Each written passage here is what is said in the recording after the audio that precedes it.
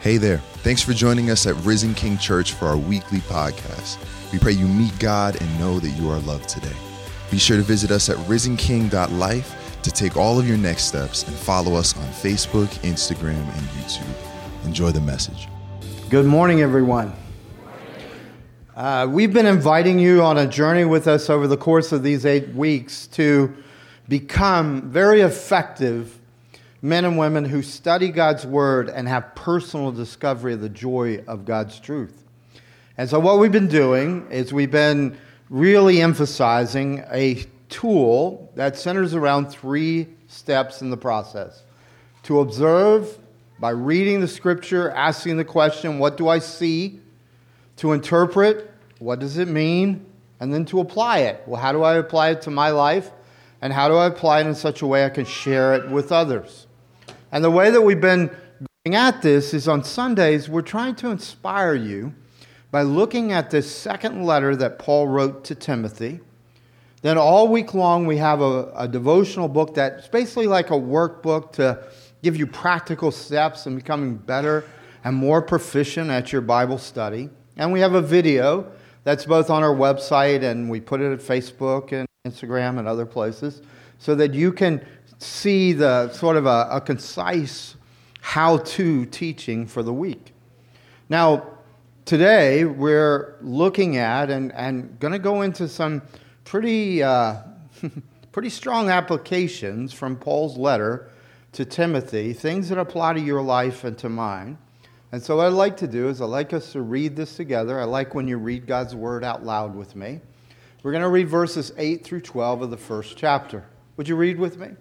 Therefore, do not be ashamed of the testimony about our Lord, nor of me, his prisoner, but share in suffering for the gospel by the power of God, who saved us and called us to a holy calling, not because of our works, but because of his own purpose and grace, which he gave us in Christ Jesus before the ages began, and which now has been manifested through the appearing of our Savior, Christ Jesus, who abolished death and brought life and immortality to light through the gospel, for which I was appointed a preacher, an apostle, and teacher, which is why I suffer as I do. But I am not ashamed, for I know who I have believed, and I am convinced that he is able to guard until that day which has been entrusted to me. So, as we look at this text together, there is a choice that Timothy has to make. And Paul is making really clear what his choice is. Either he will live courageously or he will live fearfully. If he's to live courageously, he faces the reality that his faith will lead him into the same circumstances that Paul faces. Paul is in prison. Paul is just days away from being executed. He will be beheaded publicly. And Paul is asking Timothy, will you live choosing to be all in for Jesus, or will you not? And he says the other option is not living courageously, but rather living in a spirit of fear. And he's saying that, Timothy, you're a man who has timidity. He seems to be an introvert. Seems like he gets pretty upset, stressed out. And he's saying, Timothy, you could decide that you're going to live by your fear. And by doing so, you could withdraw. And instead of being all in for Jesus, you could be all out. And so it may be easy for you and I to say, okay, that's Timothy's choices. Maybe we have more choices. But in the end, there really are only 2 choices. You're either all in or you're all out. You might say, well, there's a middle ground. No. Jesus said, if you're lukewarm, I will spew you out of my mouth. So there really is no other Christianity but an all-in Christianity. But this passage helps you to understand and helps me to understand both what I'm facing and how I get the power to overcome it. And the first thing that I'd like you to look at with me is this whole thing that Lisa started us off with is the word profitable. See, if you live a fearful life, you do not live a profitable life. You live a limited life. You live a shameful life. But if you live a courageous life, then in the power of God, that courage not only affects you, but everyone around you. And it also affects generations to come. And so in order to live a profitable life, in order to live an effective life, you have to overcome the spirit of fear. And fear is not merely a psychological thing. Paul actually calls it a spiritual issue, not just an emotional or personality issue, but actually a source that comes from the spiritual realm and that then supercharges your fears, your anxieties, and your worries. So in order to deal with fear, you have to do more than just get a self-help book. You've got to deal with the root issue. You've got to deal with it as a power source. And one of the things that Paul is making clear to Timothy in all of this is that the only way that you overcome fear is to have something more present and more powerful than the thing you're afraid of. Fear is one of those emotions that does not go away because you say go away. There has to be a power that is greater than what you're afraid of so that the fear decreases and the power increases. And so what Paul is making clear to Timothy is he has to live spiritually. He has to live supernaturally. And he actually is encouraging Timothy to live by the spirit of power and love and a sound mind. And he's encouraging him in all of this to exercise and live in his spiritual gifting. Look, if you are a Christian, then the very Spirit of Christ has come to indwell your spirit. You're not just a moral person. You're not just a religious person. You are a person who has passed from dead spirit to living spirit because of the presence of the Holy Spirit. And when you get in touch with that and you begin to realize that the very same Spirit that empowered Jesus and raised Jesus from the dead is now empowering you, you no longer have to live in the limitations of your personality. You no longer have to live in the limitations of your education or your bank book or anything else because you are now united to the limitless power of Jesus Christ.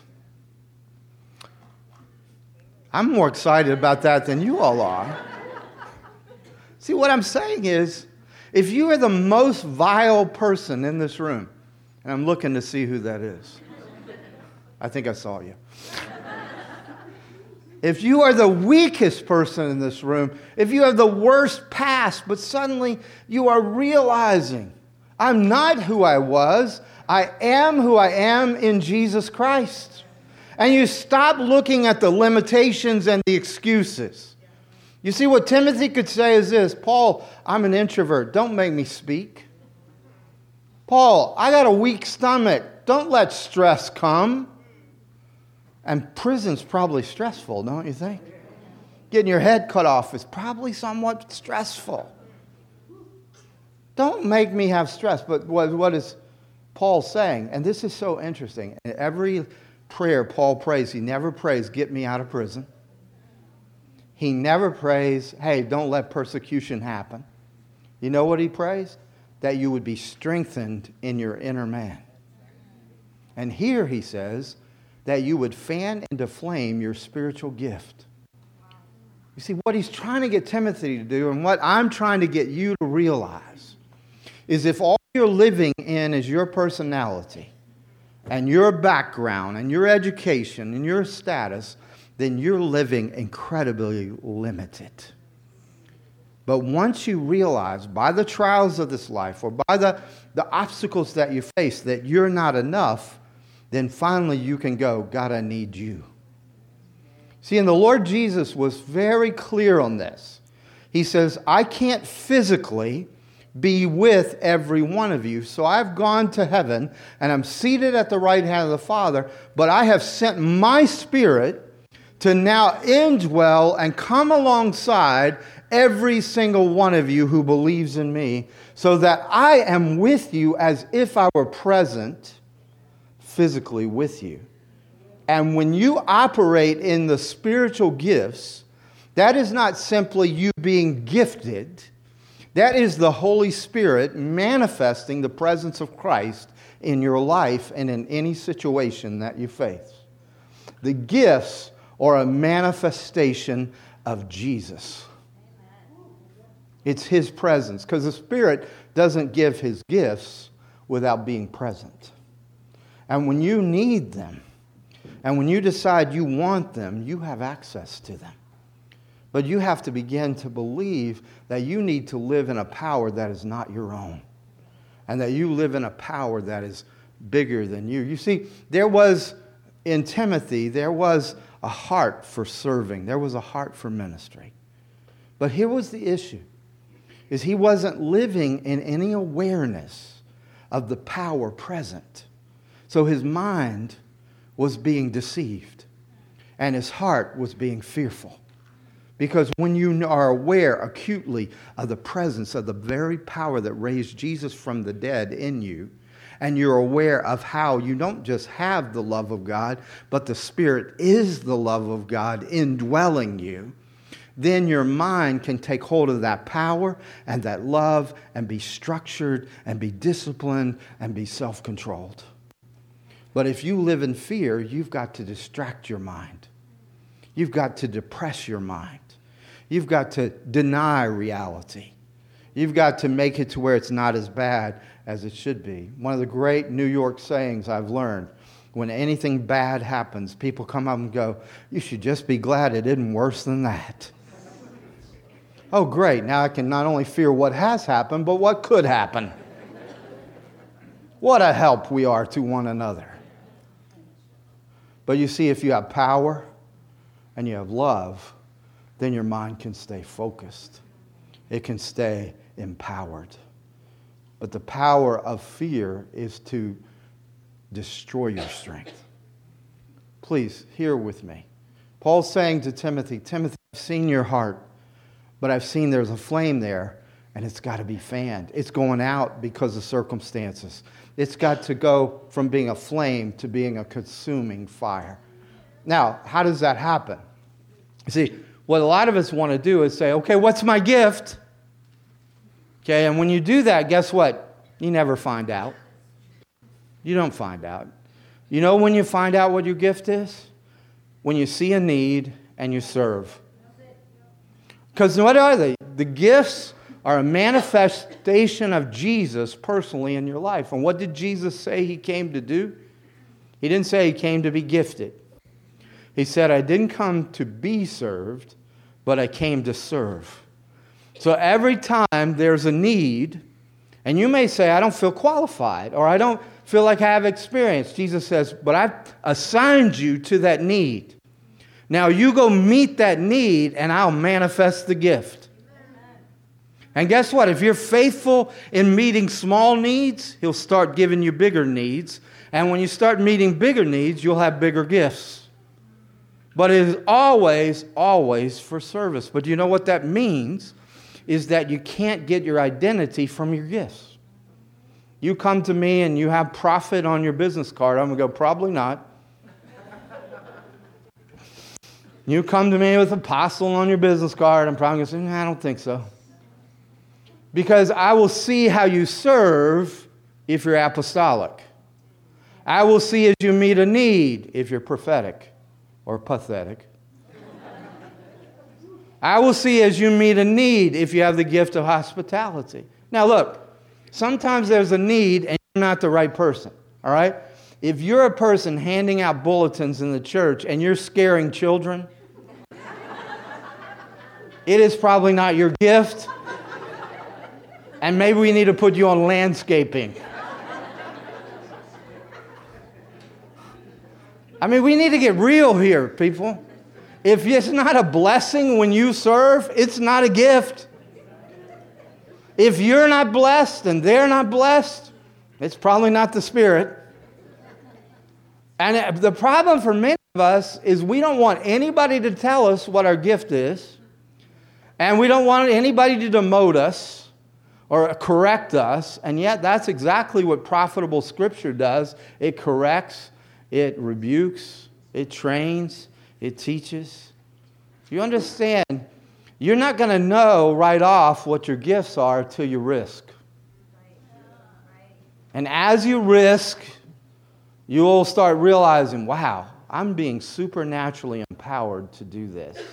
And guess what? It often is in areas where you're already wired. What the Spirit of the Lord wants to do is get you to a place in your life where you say, that's what I was made for. That's what I was made for. This is my sweet spot. But you see, it won't happen if your identity is found in what you do, not who you are. So if your identity is in Christ, then if He says, take out the trash, you say, Jesus, for you, I'll take out the trash. If your worth and value and your status is that you're a child of God, then no job is too little for you, and no job is too big for you. Because it's not your status in which you're trying to gain by performing. You're performing because you've already settled your status. I'm a child of God. I didn't get that by behavior. I didn't get that by earning it. I get that by relationship with Jesus. And so if Jesus says serve, I'll do anything He asks me to do. And you see, for Paul, he said, Jesus asked me to be in prison. Jesus asked me to be a martyr.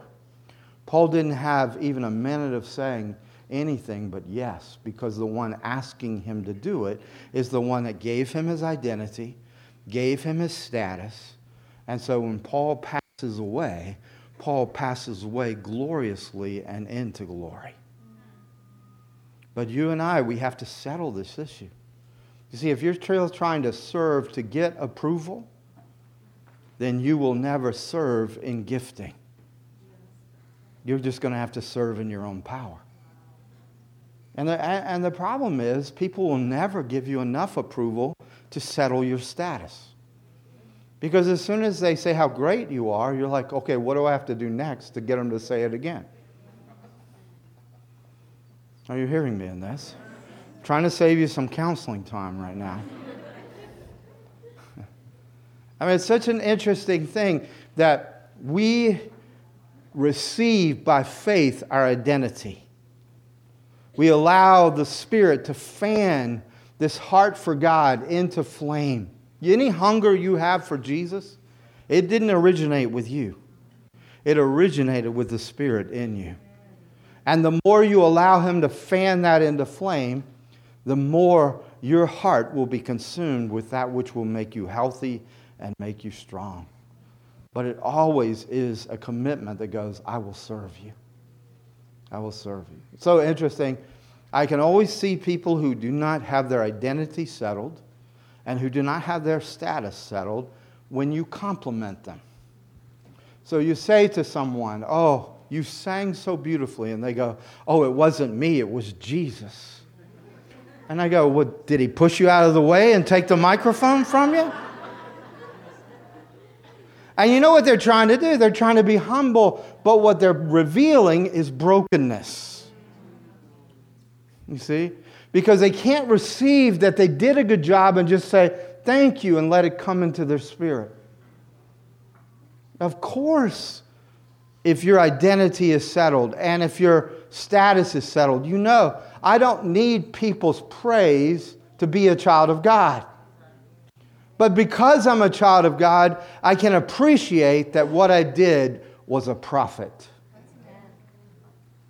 Now, there are some of us that we don't even try to be humble.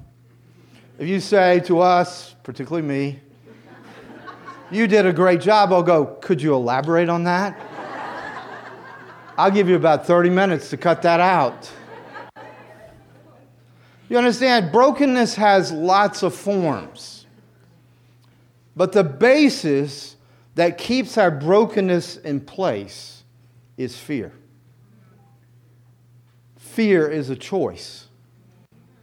Fear seems like a power source, seems like a friend, but Paul is saying it's a spirit. And Paul is saying it's not the spirit of power and love and a sound mind, it's the opposite spirit. Are you tracking with me on this? So we make a decision by what spirit are we going to live. If you live in the spirit of fear, Paul says, and explains in the passage we just read, you open up the door for shame. To live in fear is to have fellowship with shame. Because fear will make it to where you always have to be criticizing yourself, condemning yourself, putting yourself down, or angry with other people, or depressed, or whatever it might be. But at the root of it will always be this sense, there's something wrong with me. And it's interesting, even in our society that's tried to get rid of the whole idea or concept of sin. And it's tried to get rid of the whole idea of guilt. Yet even without any rules to make you feel guilty, people are still saying, but something's not right with me. Because you see, if you have fear, you have shame. And what shame does, whether it's the shame of you've done something wrong or the shame that something's wrong with me, what it does is it makes you hide. It makes it to where you can't really reveal your true self because you don't think people would accept you. Or you can't really let people know your story because you don't know how they're going to treat you if they know your story.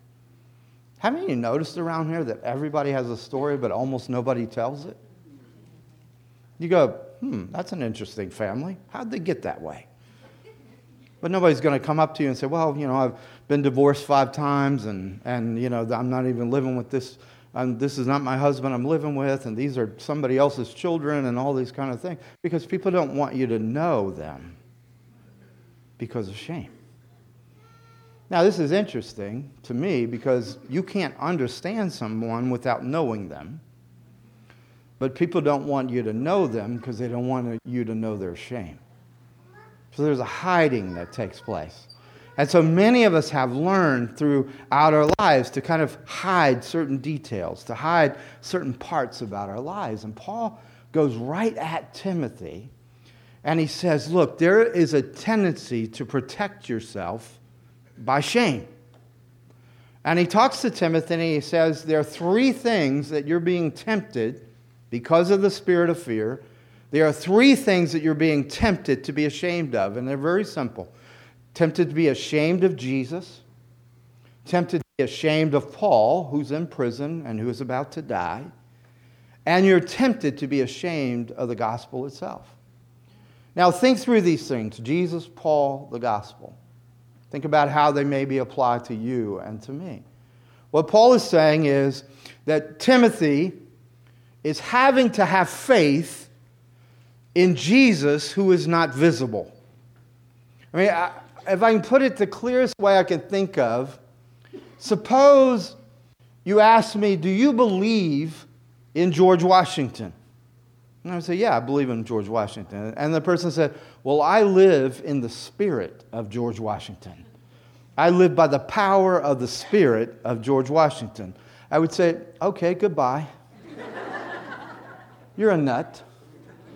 You see, you and I have no trouble thinking, oh yeah, George Washington, the founder of America, the first president. We have all these facts. We know all about George Washington. But if I said I'm living in the spirit of George Washington, you would think me ridiculous.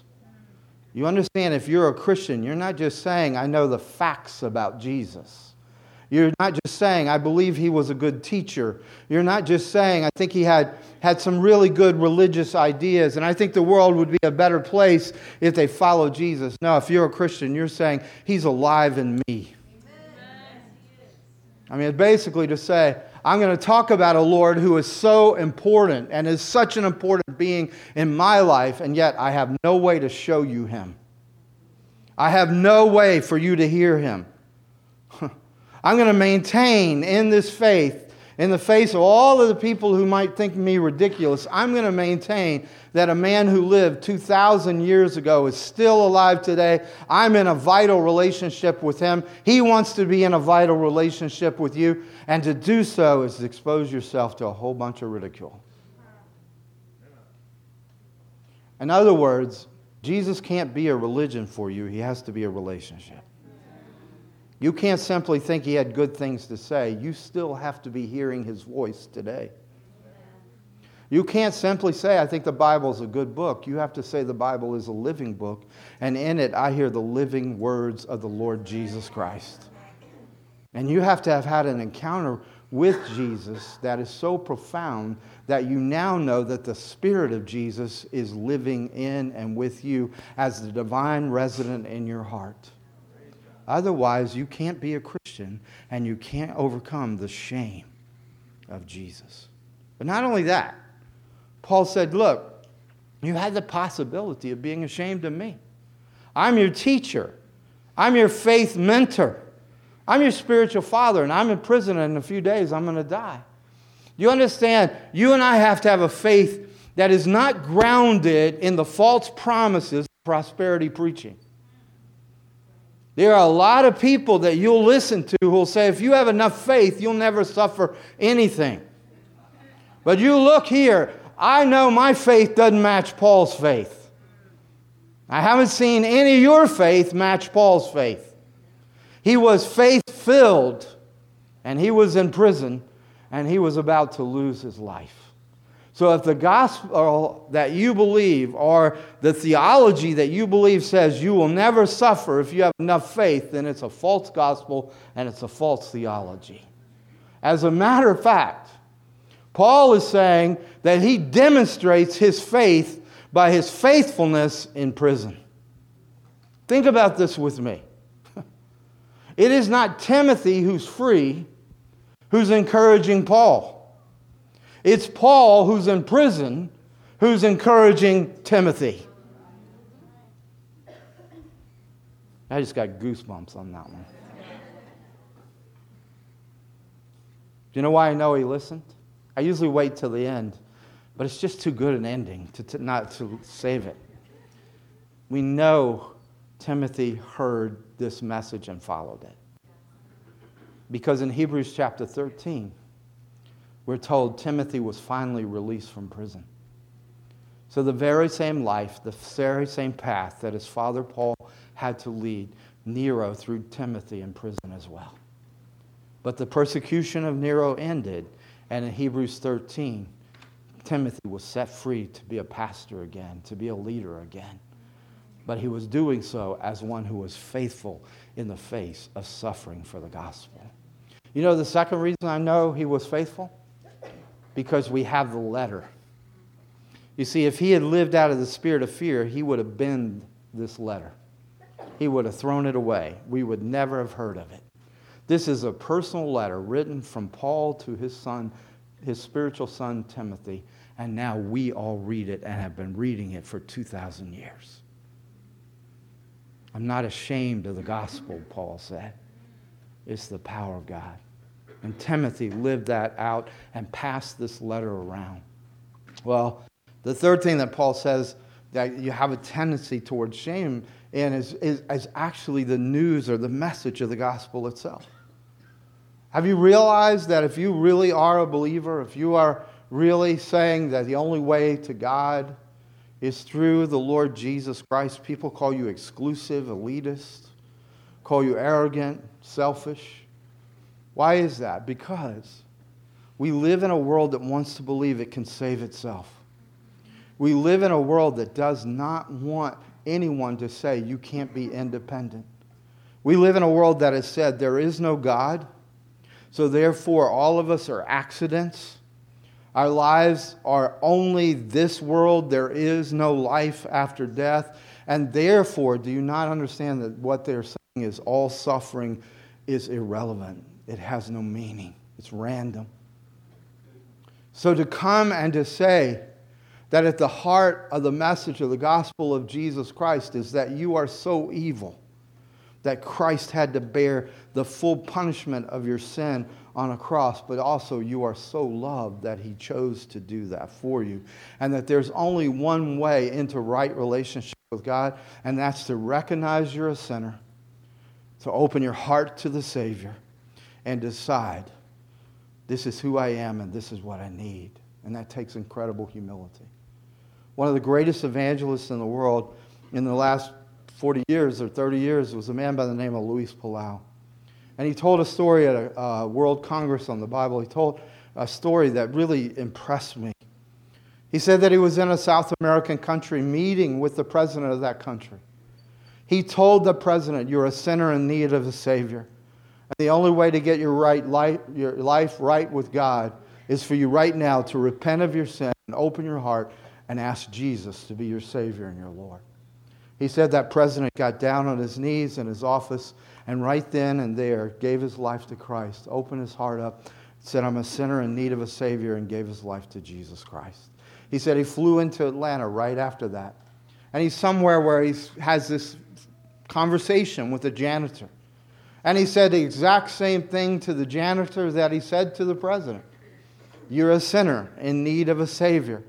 You must humble yourself. You must confess your sin. You must receive Jesus into your heart as your Savior and your Lord." And the janitor, wherever this was, bowed down right there and gave his life to Christ. He said, "This is the truth of Christianity. Whether you're a president or you're a janitor, the ground at the cross is level ground."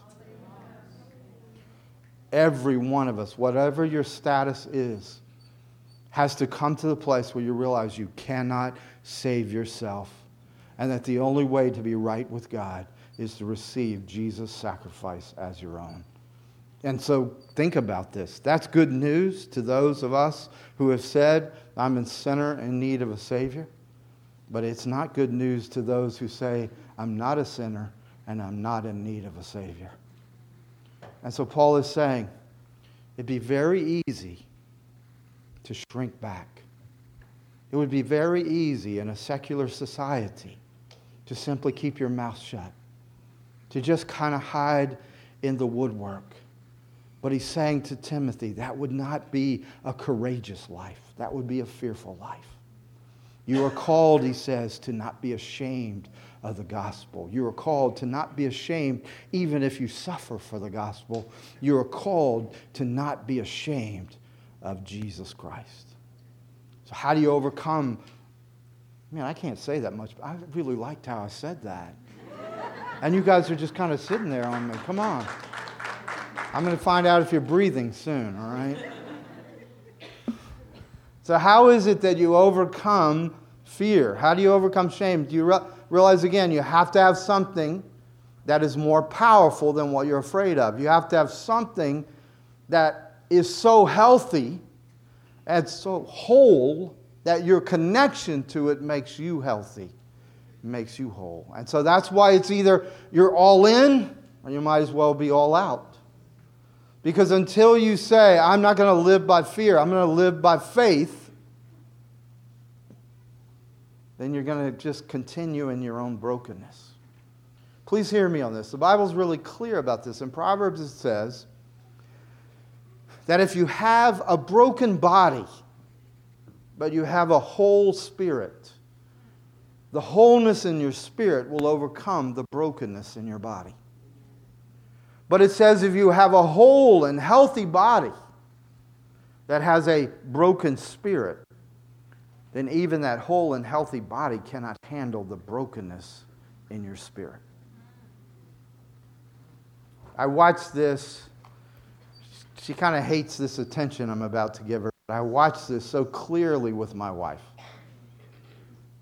It was one of the most difficult of days when all her strength went away. When she was in such total pain from the tumor that had started in her stomach and creeped around her other organs and was dying, like casting off dying cells. And I remember her saying to me, "Yesterday I could do everything, and today I can't do anything." And she was in a hospital room, and we were waiting for what was going to happen, and she was the weakest I've ever seen her physically, and she was having to take these drugs that were even making her a little less lucid than normal. And yet, her spirit was so evident. I mean, her body had no power, but her spirit was powerful. She exuded so much love. Sometimes when she's mad at me, I say, "Remember how you were back then?"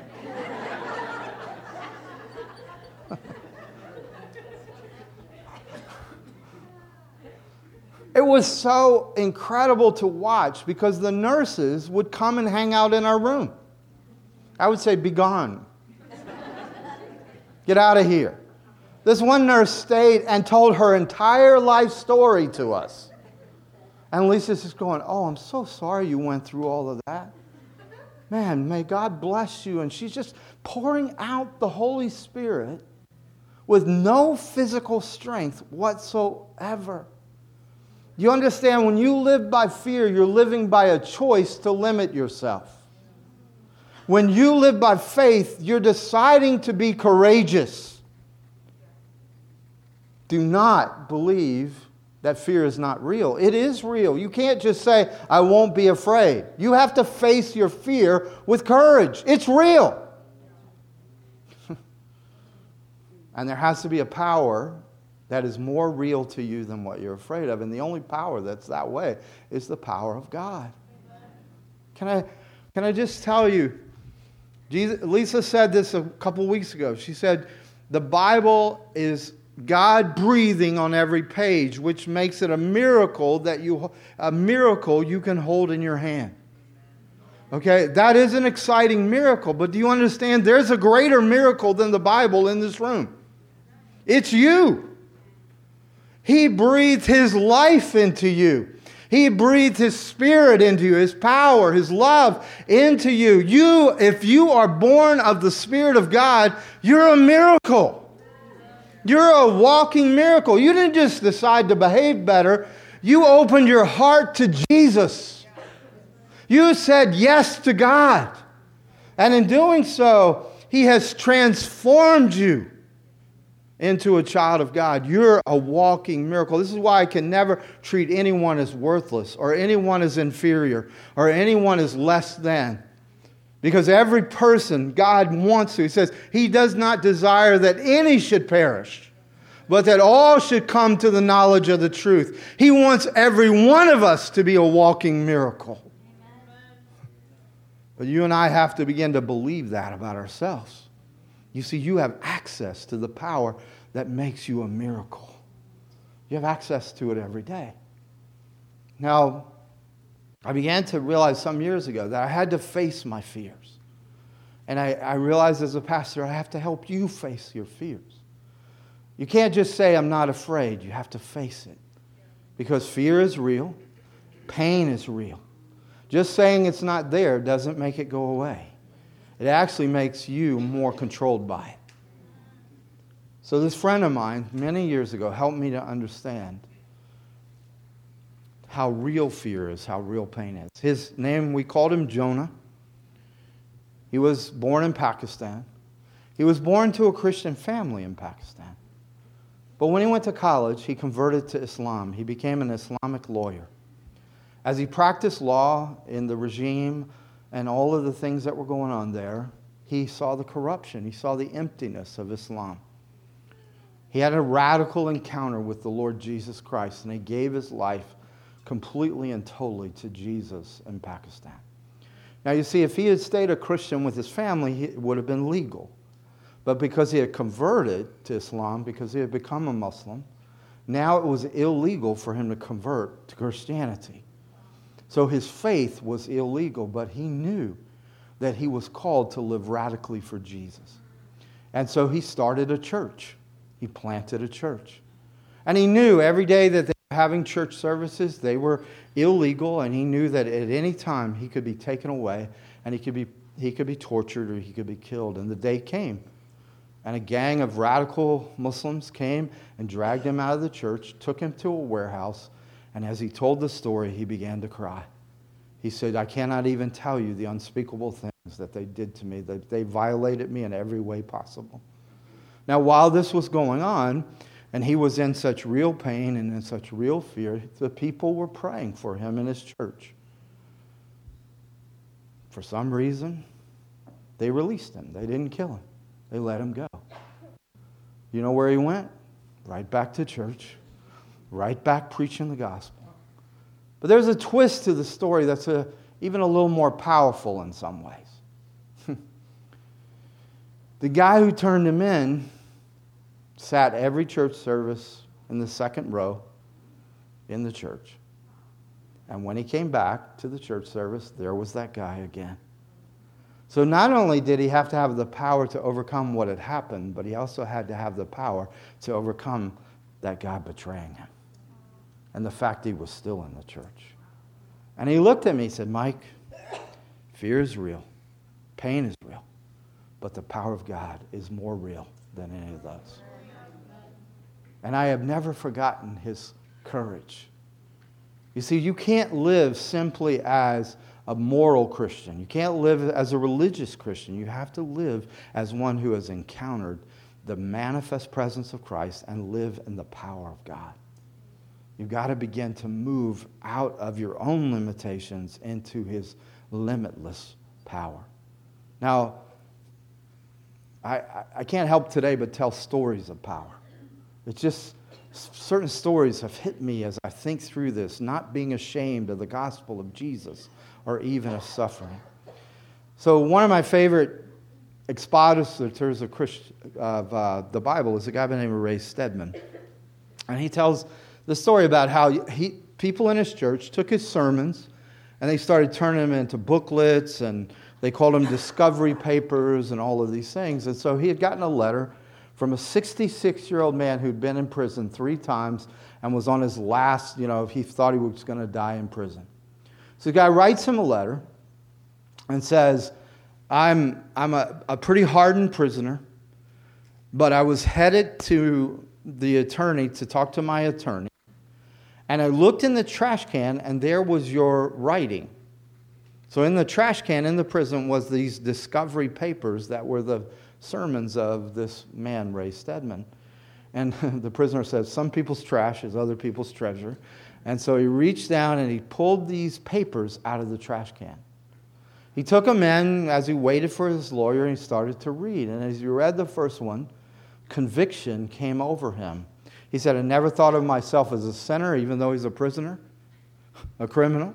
Never thought of himself as a sinner. He never thought he needed a Savior. But as he read that, he had this deep sense of his guilt and his shame.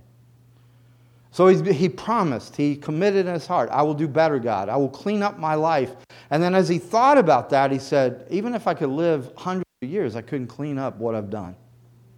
So he read the second paper, and in the second paper, he began to read how Christ becomes a sacrifice and substitute for our sins. If we will invite him into our hearts, he will come in and he will take away our sin and he will give us a new life.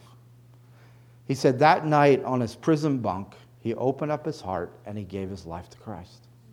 He said, I didn't know what had happened. I didn't feel any different. But the next morning when I got up, he said the entire prison seemed brighter. The sun seemed brighter. He said, I went to the cafeteria and ate food. And he said, I've complained about prison food every day, but for the first time in my life, it tasted good to me. There were 25 guys who came up to him. They all knew him. They called him Pop, and they said, Pop, you look different. What is so different about you? He said, last night, I opened up my heart and I gave my life to Jesus Christ. 11 of those prisoners right there gave their lives to Jesus, and he led them to Christ. I know that's dramatic, but that's the power in you. See, you don't have to say, oh Lord, please make that power in me. It's there. You need to start accessing it. Now, I hear the music and I have like so much more. So I got to figure out how to close this up for you. So I'm going to close it up this way, okay? So why is it that Paul, in prison, is talking about power when it seems like his own power has been taken away? Why is he facing his, in our view, a powerless death as if he has power over that death? Well, he says it really clearly in this passage. He says, Jesus has nullified death. In other words, when Jesus comes into your life, you don't just become a moral person or a religious person. You become a new person who has the life of God now breathing in your life. The very Holy Spirit of God is now residing within the walls of your life. You have life. And as long as God exists, you will exist. But even more than that, Jesus himself, Paul says, has made the power of death in your life null and void. So much so that Paul says, I stand at the grave and say, I mock you, death. You have no sting. Let me finish with this illustration of that. There was a great preacher in Philadelphia. He was one of the best of all time, one of the most famous. But he lost his wife when his daughter was very young, maybe 10 years old or so. And the loss of her mother was devastating to this child. And he was trying to think, how do I help her as she mourns the loss of her mother? So I believe they're actually here in New York City. I'm not sure. But they were on a street, and they were stepping off the curb when a bus came rumbling by, and they could feel the power of the bus. They could feel the wind and the force of the bus, but the bus didn't touch them. But the passing of the bus shook them up. You can see the little girl, full of fear, and you can feel her upset by the proximity of the bus. And he began to realize, this is how I can explain this to my child. He said, you noticed that when the bus came by, we felt its power, but we weren't hit by it. All we experienced was the shadow of the bus. And he said, when your mother passed away, Jesus had already taken the full force of the bus of death, so that all your mother experienced was the shadow of the bus. You see, if you are in Christ, He took the full force of death for you. He took the whole bus load on for you, and all you will ever know is the shadow of the bus, nothing more. Why is that so important? Well, Paul says this, if you know you don't have to fear death, you really don't have to fear anything. And how does he take a stake in the ground? He says, I'm willing to suffer. I'm willing to die for the sake of the gospel. He says, because I know whom I have believed. And I am convinced that he will keep what I have committed till that day that I see him face to face. Do you know who you believed?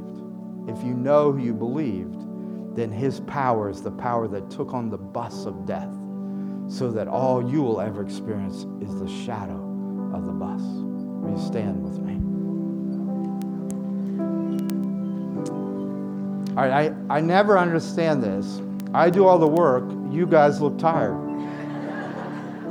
Come on. Are you thinking, is that what it is?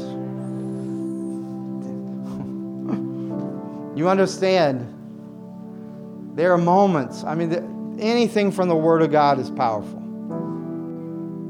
But there are moments when God is saying, these are pearls, don't miss them.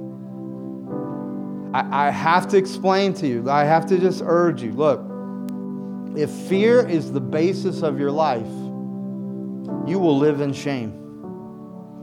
You'll run away from trouble, you'll run away from the trials that will make you strong. You'll look for shortcuts. You'll do all kinds of things. But if you have said, no, I am living in the power of God. I know whom I have believed. Then you begin to say, I don't have to fear death. Nothing but the shadow of death will ever touch me. I don't have to fear what's going to happen to me, because the very one who raised Jesus from the dead is right now with me. He's around me. He's working through me. He's working in people around me as well. And you begin to realize that no one can stand really against you. If God be for you, who can stand against you? And even if, like Paul says, I'm in prison, but he says, I'm a prisoner of God, not a prisoner of Rome. You got to get a new perspective, and part of that new perspective is you have to say goodbye to fear. It's not your friend. So here's what I'm asking you to do today. I'm asking you, one, to heed the call to courage. But whatever it is you're afraid of, or whatever's causing you pain, or whatever's causing you shame is real. So it's got to be taken to God. It can't just be ignored. So I'm going to ask you to do something. I'm going to ask you to close your eyes. And whether you want to put two hands out or you want to put one hand out, whatever it is, would you take what you're afraid of and would you put it in your hand? Do not guard it in your heart. Do not keep it in your body. Put it away from your body. Make an offer to the Lord, an offering to the Lord of saying, here are the things that I fear, but I believe in your power. I believe that I can trust you. And if you're willing to do that, would you say this, thinking of these things that you fear, things that have made you ashamed, things that make you hide, thinking of these things, deciding you're going to be courageous, would you say these words with me? I renounce. A little bit stronger, okay? I renounce the spirit of fear. I cancel out any ground that you have in me, in my mind, in my will, in my emotions. I receive the spirit of power, love, and a sound mind. I choose to serve because I am a child of God. My status is settled. I can do all things through Christ who strengthens me. His gifts in me is His presence in me.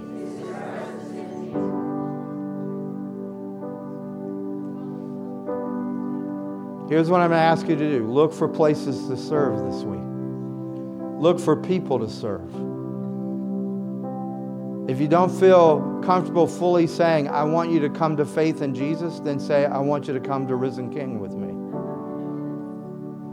Whatever it is, that is a risk for you. You understand, this is the only opportunity. This life is the only opportunity you have to give God the gift that is most relevant to Him. Your life of faith. The next life is all by sight. This is your only chance to say, I believed you when I couldn't see you. What was invisible was more real to me than what was visible. That's a powerful thing. It's easy to be afraid of what you see. It's not easy to have faith in what you can't see. And yet faith is the conviction of things hoped for, the assurance of things hoped for, the conviction of things not seen. And without faith, it's impossible to please God. You must believe that He is, and that He's a rewarder of those who diligently seek Him. Lord, we seal what you're doing. We choose courage over fear. In Jesus' name, amen. God bless you all.